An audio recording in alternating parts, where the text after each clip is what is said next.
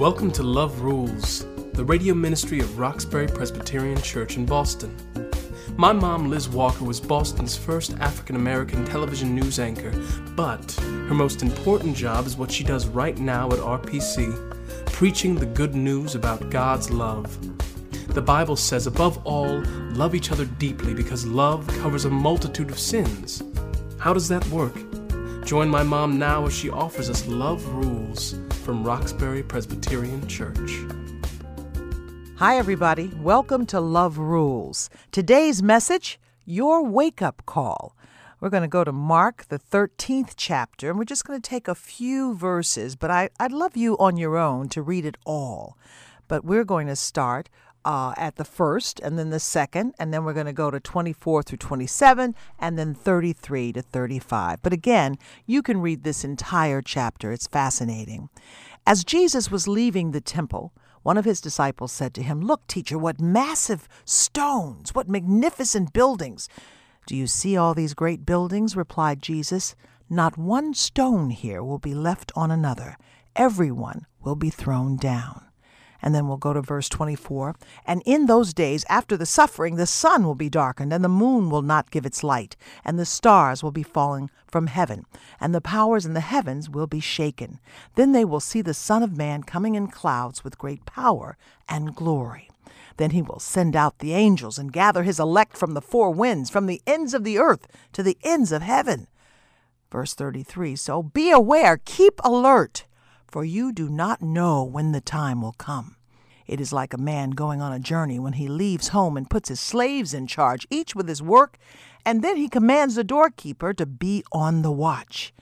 Therefore keep awake, for you do not know when the master of the house will come in the evening, or at midnight, or at cockcrow, or at dawn, or else he may find you asleep when he comes suddenly.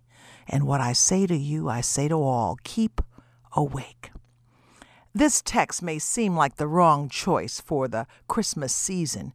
Jesus makes these prophetic warnings in the Gospel of Mark on his way to the cross. Why are we looking at the end of the story when the season marks the beginning? And what does Jesus mean when he says, keep awake?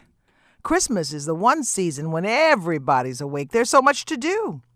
You know, we all love Christmas. We love the Black Friday sales and the Cyber Monday sales and the stores extending the shopping hours. And we're all powered up and wired to get our gifts and then make our returns and then look for the great bargains. If we don't know how to do anything else, we know how to shop the Christmas season. And isn't that the way to enjoy it? Isn't shopping being awake? I would suggest that today's gospel lesson is exactly what we need to hear right now, because it turns our attention from what we know to what we so easily forget. While we're all busy in the shops during this season, we need to ask ourselves, how much preparation are we really doing for Christ? Mark chapter 13 is appropriately called the Little Apocalypse because Jesus makes a number of prophecies. The chapter begins when the disciples are admiring the beauty of the temple, and it was an impressive structure with a 90-foot altar and beautifully polished columns. Think of a megaplex or a modern airport with many lavish corridors and shops and hallways and meeting rooms, something that Donald Trump might build.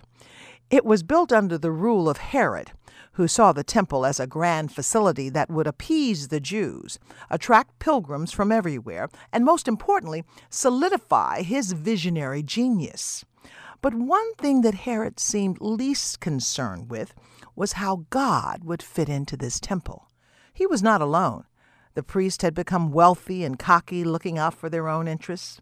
The people themselves became disconnected with the spirit of the laws. One of Jesus' most dramatic moments in the temple, you recall, was to throw out the money changers, Mark 11:17. "My temple will be called a house of prayer, but you have made it a den of thieves."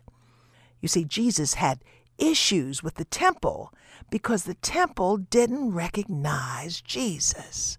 God was fed up with the temple because the folks in the temple forgot about God. So when the disciples stand in Jerusalem admiring this temple, Jesus begins to prophesy, warning them that this is all going to come down. This is going to fall. And Jesus says, you need a wake-up call. Verses 24, 25, the sun will be darkened and the moon will not give its light. The stars will be falling from heaven and the powers in the heavens will be shaken. 40 years would pass, but that temple would be destroyed by Rome, just as Jesus predicted. But this prophecy is just the beginning. In verse 26, Jesus makes an even more spectacular prediction. Then they will see the Son of Man coming in clouds with great power and glory. There it is. That's the peak of the passage, the climax of the plot, the prophecy of prophecies. Borrowing from the apocalyptic visions of the Old Testament Daniel, Jesus leads his disciples and us beyond his death on the cross to his resurrection and into eternity. The promises of our faith, certainly the promise of the season when Jesus will come back with great power and glory. You see, we serve a God of eternity. A God who is faithful from generation to generation.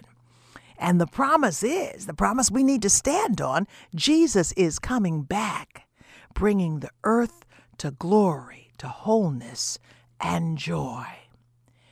And what is our response? What are we supposed to do? Jesus says, keep awake, for you do not know when the master of the house will come. He may find you asleep when he comes suddenly. And what I say to you, I say to all, keep awake. Keep awake. I am so thankful you've joined us today. Remember, Love Rules is totally listener-supported. Won't you make a donation right now to keep this program on the air? Log on to roxburypresbyterianchurch.org and click on Giving. That's roxburypresbyterianchurch.org. Click on Giving. Thank you. God bless you. Jesus reminds us to keep awake. We don't know when the Master will return. You know, many preachers use this text to talk about the chaos and calamity of the end times. There are preachers today who will stand in the pulpit, probably are on this radio station, and tell you not only that the end times are coming, but these preachers will tell you exactly when they're coming. But Jesus says, it's not the preacher's job to worry about when I come back or even how I come back. All we need to do is to keep awake. There's a story about a young elder who rushes into the pastor's study early one Sunday morning, and he says, Pastor, Jesus has been spotted coming down the aisle. What should we do? And the pastor says, for God's sake, man, look busy. Look busy. You need to keep awake. Keep awake. Keeping awake is not easy in a world that doesn't care. We end up waiting on Christmas, but nobody wants to wait on Christ. You see, the story has gotten twisted. There's been so much about Jesus that the world has missed completely. Very few paid attention when the Messiah entered history. Sadly, much of the world misses him now. So it's up to us to tell the story. Not just around the Christmas season, but all year long. Not just in my preaching, but more importantly in how we all as Christians live. And you have to make that decision up for yourself. How are you going to live? How are you going to be awake? How are you going to be busy in anticipation of Christ's coming? I've chosen to live it, or to try to live it, in compassion and love and reconciliation and forgiveness. I don't want to just talk about it. I want to live that day in and day out. This has got to be our story. It has to be the testimony of believers and the testimony of the church. Just like the temple, God sets up the church in the center of the world to keep the world centered. We have to be those who keep busy. We have to give the wake-up call to the rest of the world. You know, you have to make up your mind what that means to you. If we are simply feeding food to our neighbors, which is important to us at Roxbury Presbyterian Church, but if we're just feeding you food and not feeding your souls, then we are asleep. Because we need to evangelize, not only the people who walk in the door, but everybody we see. If we have mastered the art of political battle, and are not prepared to fight the ongoing spiritual battle, we are asleep. I am a firm believer in social justice, but that is not what God has called us to. God has called us to fight the spiritual battle. So I'm trying to do it all. You have to make up your mind what you want to do to be busy for Christ. Most folks are comfortable sleeping in the dark. Again, it's a natural state. Keeping awake is not easy. But you can't be asleep anymore. Jesus did not step into history or go to the cross so that we could act and think or relate to each other like the world does. The Bible says we are chosen. We are royal, holy, peculiar people. We've got to live like that. That's what we are called to be. God didn't let the Romans destroy the temple because it was built wrong. He didn't have it destroyed because it was an ugly structure. God destroyed the temple because the hearts of the people had turned away from God. In essence, it was the people who destroyed the temple because they were no longer living for God. We destroy the temple when we tamper with its foundation or build it with inferior materials. When we start looking at the church as something else than the house of Jesus Christ, then we are messing with the foundation. Now, it doesn't mean we all have to agree. I don't think we all have to agree on how we decide to keep busy because there's so much to do.